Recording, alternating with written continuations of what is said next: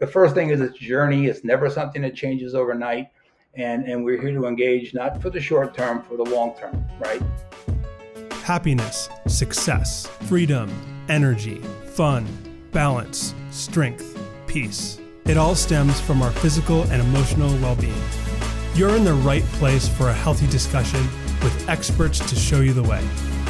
This is Be Well, a podcast from Crossover Health. Not sick is not enough. Being well is a movement to get the most we want out of life. In each of our episodes, we pick a health or lifestyle topic, bring in one of our doctors from the front lines, and have a real conversation. Be well, do good, enjoy life.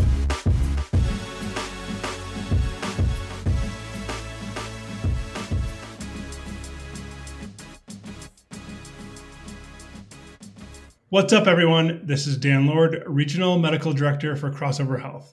You're in the right place for a healthy discussion. Just a reminder, the following presentation is for informational purposes only and is not intended nor implied to be a substitute for professional medical advice. Please do not apply any of this info without first speaking with your doctor. I'm very excited to be here today. We're kicking off a special 4-part series on weight management. So in the next few episodes, we'll talk to 4 clinical experts who approach weight management from a different perspective. You'll hear from a doctor, a psychologist, a health coach, and a fitness coach about how they help our members achieve their weight goals. For Crossover members, all 4 of these medical experts work together on the same care team. If you're not a Crossover member, this will still be a great way for you to learn what type of individual support may work best for you. Today, I have a very special guest, a Crossover physician, Dr. Bob Pampin himself. His specialty is family medicine and has over time shifted his focus to prevention. Over his nearly 30-year career, he has seen a full range of preventable diseases related to the American lifestyle and the standard American diet, as well as the burden this puts on an individual's well-being and quality of life, especially as we age. This stuff needs to be addressed. He came to realize that most of the illness he saw related to poor diet, stress, and secondary behavior patterns. In particular, the obesity epidemic he's been exploring with a major impact on public health.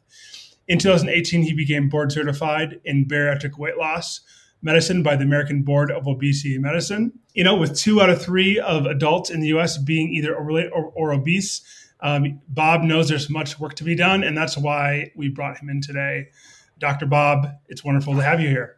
Welcome. Hey, thank you, guys. Thanks, Dan. Yeah, it's exciting to be here because it's certainly a necessary topic that we can't avoid. It's an epidemic, as your bio points out. You're passionate about it. So, maybe tell us why. Why are you so passionate about this subject in particular, and what has kind of drawn you to become an expert? Sure, Dan. I've been at this, almost 30 years now, and I came out in medicine when the diabetes rates were so high, type 2 diabetes in particular. We saw lots of morbidity and mortality associated with that, and we really didn't have a clue as to why. And as time went on, we saw that the obesity epidemic has exploded upon our whole society. According to the National Centers for Health Statistics, we're currently sitting at around 42% of adults over the age of 20 have obesity with a BMI over 30. And this is 19.3% of children aged 2 to 19 years of age meet the criteria for obesity. So it's common, it's widespread, it affects every part of our community, every demographic of our community, right? You can't really escape this as a problem for all of us. And wow, does it create risk factors, right? First of all, metabolic syndrome, which is a characteristic of folks that have increased body weight, increased waist circumference, which correlates with what we call visceral fat, which has implications in our overall health and metabolism, especially with lipids, high blood pressure, and cardiac disease. And obesity now is associated with many different types of cancer. Yeah. And so, working with you always really champion, this early intervention. Let's not wait until your later years. Let's start looking at this stuff and doing preventative work. as soon as possible. I'd love for you to speak on that and like why is that such a big deal, and what have you seen? I've been managing this for almost, all across my 30-year career, but now the numbers are just, piling up, not only in our country, but as we export this, what we call the SAD diet, standard American diet. The sad diet. That's funny. That it is, but we Funny, know but not funny. one of the things is since the end of World War II, we've seen an explosion of the industrialization of our food producing. I think over a lifetime, young people in particular, between the ages of 20 and 40, and to me, that is such a critical time for people to understand their lifestyle habits, family history, what their risks would be. And I think that's where we really need to start. I'm taking this certificate program up at Tufts University in nutrition. It's really a wonderful program. And in there, one chapter that caught my eye is how we as adults age, right? Once our growth ends in adolescence, 20 to 30 is like a really quiet time for us. We're really kind of our maximal performance. We're doing really well. But after 30, things start to change and our basal metabolic rate drops, meaning the amount of energy it takes to maintain ourselves over a 24-hour period. Bob, are you saying after 30, we're not invincible anymore? That's correct. My son just turned 26, and 25 is like the period of time in your life where you're never going to be stronger, have more stamina, be healthier. And I said, dude, it's all downhill from here. He laughed. But yes, it's a funny thing. And so there's this concept of what we want to do is kind of, there's usual aging and then what we call successful aging, right? So the usual process is what's going on. And the more environmental factors that influence that, the faster that process goes. And successful aging is where we delay that process by a really healthy lifestyle, knowing risk, engaging in our overall health and nutrition over the course of those years. Right. Yeah. Right. So our members are coming in to see you as a specialist in this space. What are the key questions that you're hearing nowadays? What are the biggest kind of things that you're hearing come from patients that kind of stand out? Sure, and I think there's a stigma attached to weight in our country, and it's slowly changing, which is fortunate. And what I'm hearing from folks, I typically end any of my sessions with a simple question. Hey, what would you like to do in the next year? We've gotten your labs, everything else. What would your goals be? And I can tell you almost invariably, people are concerned with weight and the risks that it might cause, right? So this is not a weight center. So we want to engage people in understanding what kind of health risks, the lifestyle that leads to weight concerns, presents to somebody. Right. It's more than just weight, right? There's a whole subset of factors and kind of holistic approaches that, it's really important and important to you, Bob, in the way that you manage your patients. Can you speak to that a little bit? Because I think you're right. I think there's a culture of just looking at weight, although it's important and, we want to help people lose weight. There's a bigger picture out there. Correct. I think, Dan, you and I touched on, BMI as being an imperfect tool in our pre-discussion. And I completely agree.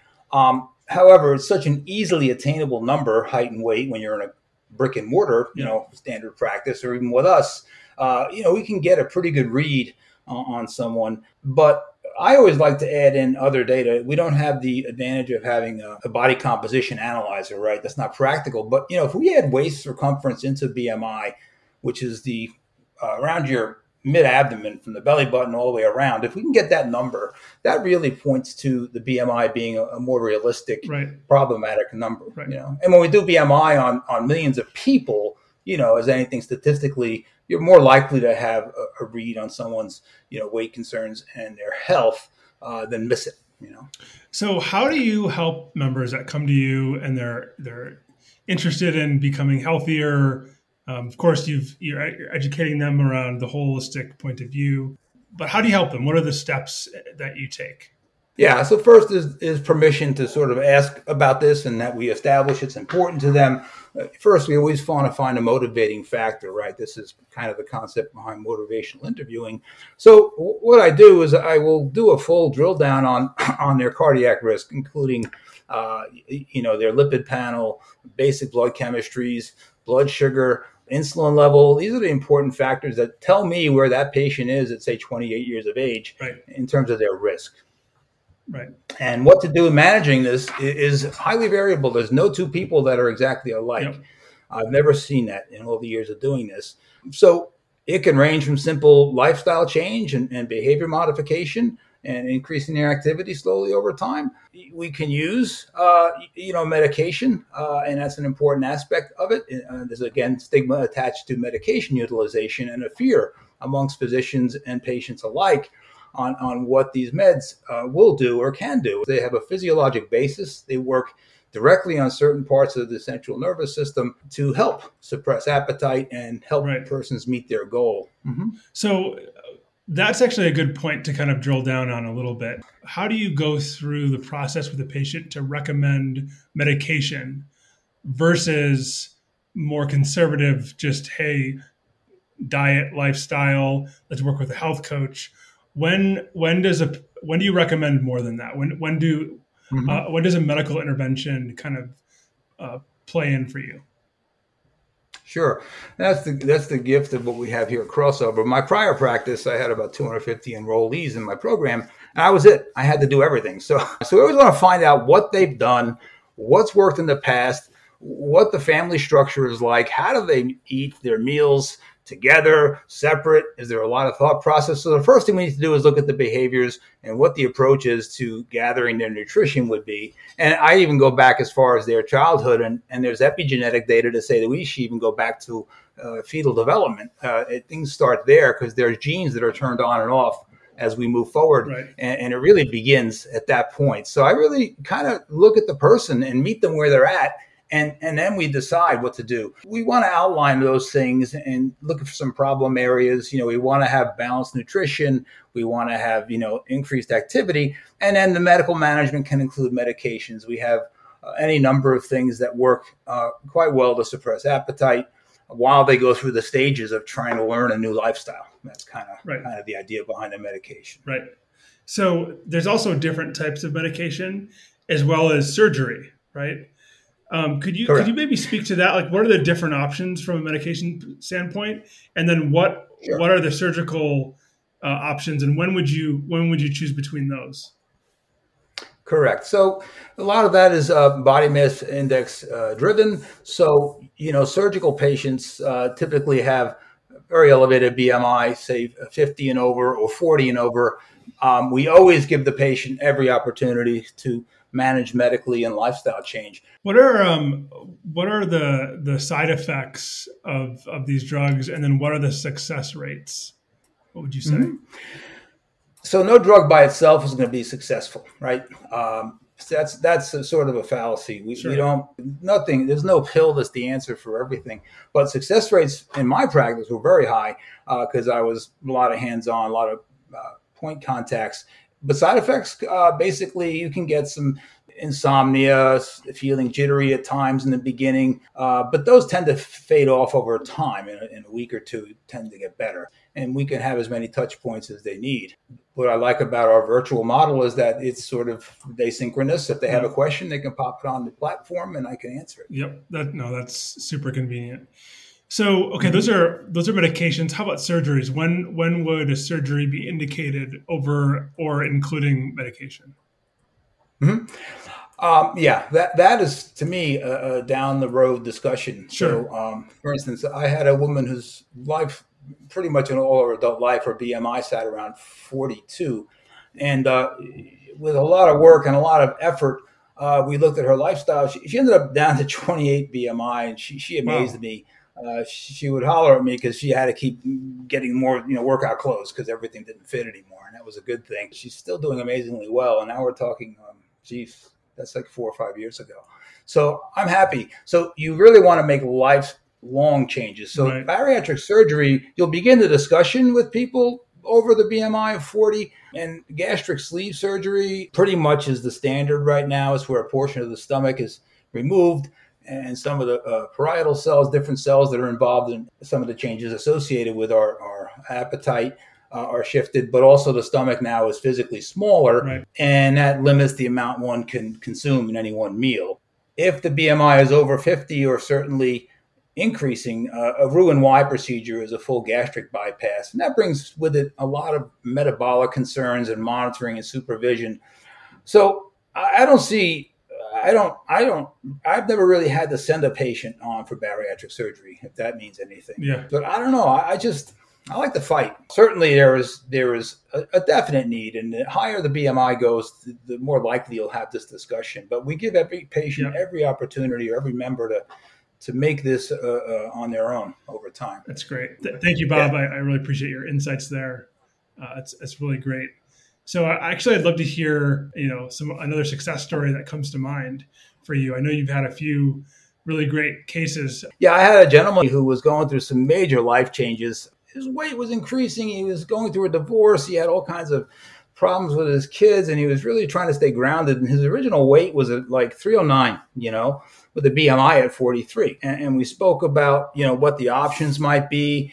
And I did a full assessment on his cardiovascular risk at that point and explained to him that, I am involved with bariatrics, that we have a team approach here with, behavioral health and our health coaching and our phys med aspects that all can help meet his needs.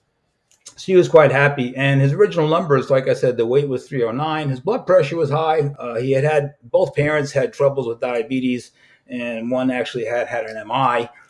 And that wasn't great. He was very concerned about that. His total cholesterol then was 230. His LDL, which is the bad cholesterol, was at 160. His HDL was 46. That's the good cholesterol. So that wasn't bad. Anything over 40 is kind of a win for somebody with cardiac risk. And his hemoglobin A1C, which is our judge for if somebody's diabetic or monitoring their diabetes, was 6.3. And interestingly, I always throw this in. So fasting insulin levels, I draw this on all my people that are going to engage in dedicated weight loss. And his was 40, which is way, way above normal. And this means his pancreas is working overtime to keep clearing out these sugar spikes he was going through. Well, lo and behold, he really was a dedicated guy. We got him in with Camilla Lee, she and I started together, and she was our health coach. And he ended up with one of our behavioralists seeing him as well to kind of deal with all the stress eating and the things that went on in his life. He sat at 217 pounds, a BMI down to 30. His blood pressure now completely normal. Total cholesterol, now I had put him on a statin because he had very high cardiac risk. Went from 230 down to 120. His LDL was now down at 59, and his HDL rose to 49. And his diabetes risk went almost normal, 5.5 with his A1C, and the fasting insulin level dropped from 40 down to 19, Wow. Which is normal, which blew me away.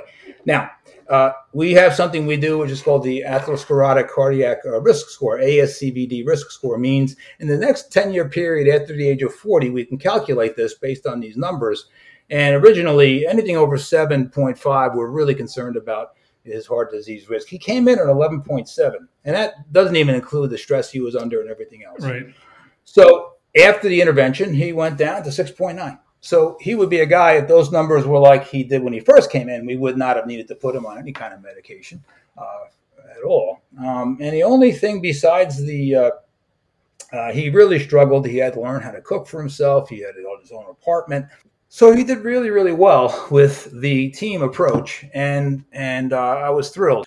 Well, thanks for sharing, Bob. We love hearing those. And to your point, I think you're able to do more because you have a team, and that's awesome for crossover members. Anything else that you wanted to share that members should know about this journey that they're on? Sure. Again, we always want to know what worked before, and I found many, many people with just sort of a staccato, pattern. They find out there's a lot of anecdotal things going on out here. People recommending various, named diets, and I could tell you none of it is really sustainable. And I just think if people take a step back, understand, food is medicine, medicine is food, Hippocrates had said, and I'm a firm believer in that. In terms of what an individual member can experience, it's a nurturing place. We can kind of talk about things, look at what worked, look at what didn't work. But the first thing is it's a journey. It's never something that changes overnight. And we're here to engage, not for the short term, for the long term, right? So we explain, and then we kind of move forward in their life journey and give them, advice that they can carry through. As an educator, all of us are really educators when you boil it down. That's right. That's right. Well, thank you so much. Really appreciate it. I'm sure our listeners have gained quite a bit of knowledge here. We'd like to get to know you a little bit better, Dr. Bob. Would it be okay Sure. if I asked you some rapid fire questions? I am ready. Okay, here we go. Question 1, what are you currently watching or listening to? Sure. We just blew through Ted Lasso. I think his positive attitude about life and just the way he approaches things sort of reminds me of how we want to manage our people and help them with their health. So I always think there's, we can win any battle if we just put our mind straight at it. Brilliant. All right. So what's your guilty pleasure? Yeah, my grandfather told me a long, long time ago, God rest his soul, listen, don't pay someone to do something you could do yourself. And I was like, what does that mean? So, well, I do most of my home projects on my own. And so we're kind of redoing our house a bit in sort of this rustic style. So I go on Pinterest and then I go to YouTube. Uh-oh. And they're a dangerous combo because the next place I go is Amazon to start buying stuff. Oh, boy. So, yeah. But they come out good. The projects come out really good. We're kind of happy and we're taking our time with it. But yeah, I just like I love anything mechanical that I can figure out how to do over time. So that's fun. That's not too guilty. That's fun. That's fun. Yeah. Okay. So what's one thing you do every day to stay healthy? So now I've kind of taken it as I'm learning more and more about nutrition. I sort of have this full load smoothie I make in the morning with, berries, cherries, kale, yogurt, some oat milk, a little bit of low fat milk, flaxseed, some cinnamon. And I crank that out and I drink that. And then lastly, on the activity side, I've had a couple surgeries this year, which just had to happen. But you know what? I'm on the back end of all that. And I'm looking forward to get back on my mountain bike and, the Peloton. And just being more active as spring slowly marches towards us again. So, yeah. There you go. Get on the Peloton, Dr. Bob. Gotta get on there. Thanks for joining us. I so appreciate your time. Thanks for the great conversation. Oh, Dan, keep up the effort here. This is really a worthwhile and wonderful project. And I'll be glad to help out any way I can going forward. Absolutely. I'll reach out. Anyone 18 or over in the United States can be a Crossover Health member. At Crossover, you stay connected to a care team that works together and gets to know you over time. A doctor, a nurse, a mental health expert, a physical therapist, a chiropractor, a health coach, a fitness coach, and a care navigator. Go to crossoverhealth.com to join the healthcare revolution. If you like our podcast, please follow or subscribe and leave a review. If you have a topic you want us to explore, let us know on Facebook or Instagram @CrossoverHealth. Until next time, be well.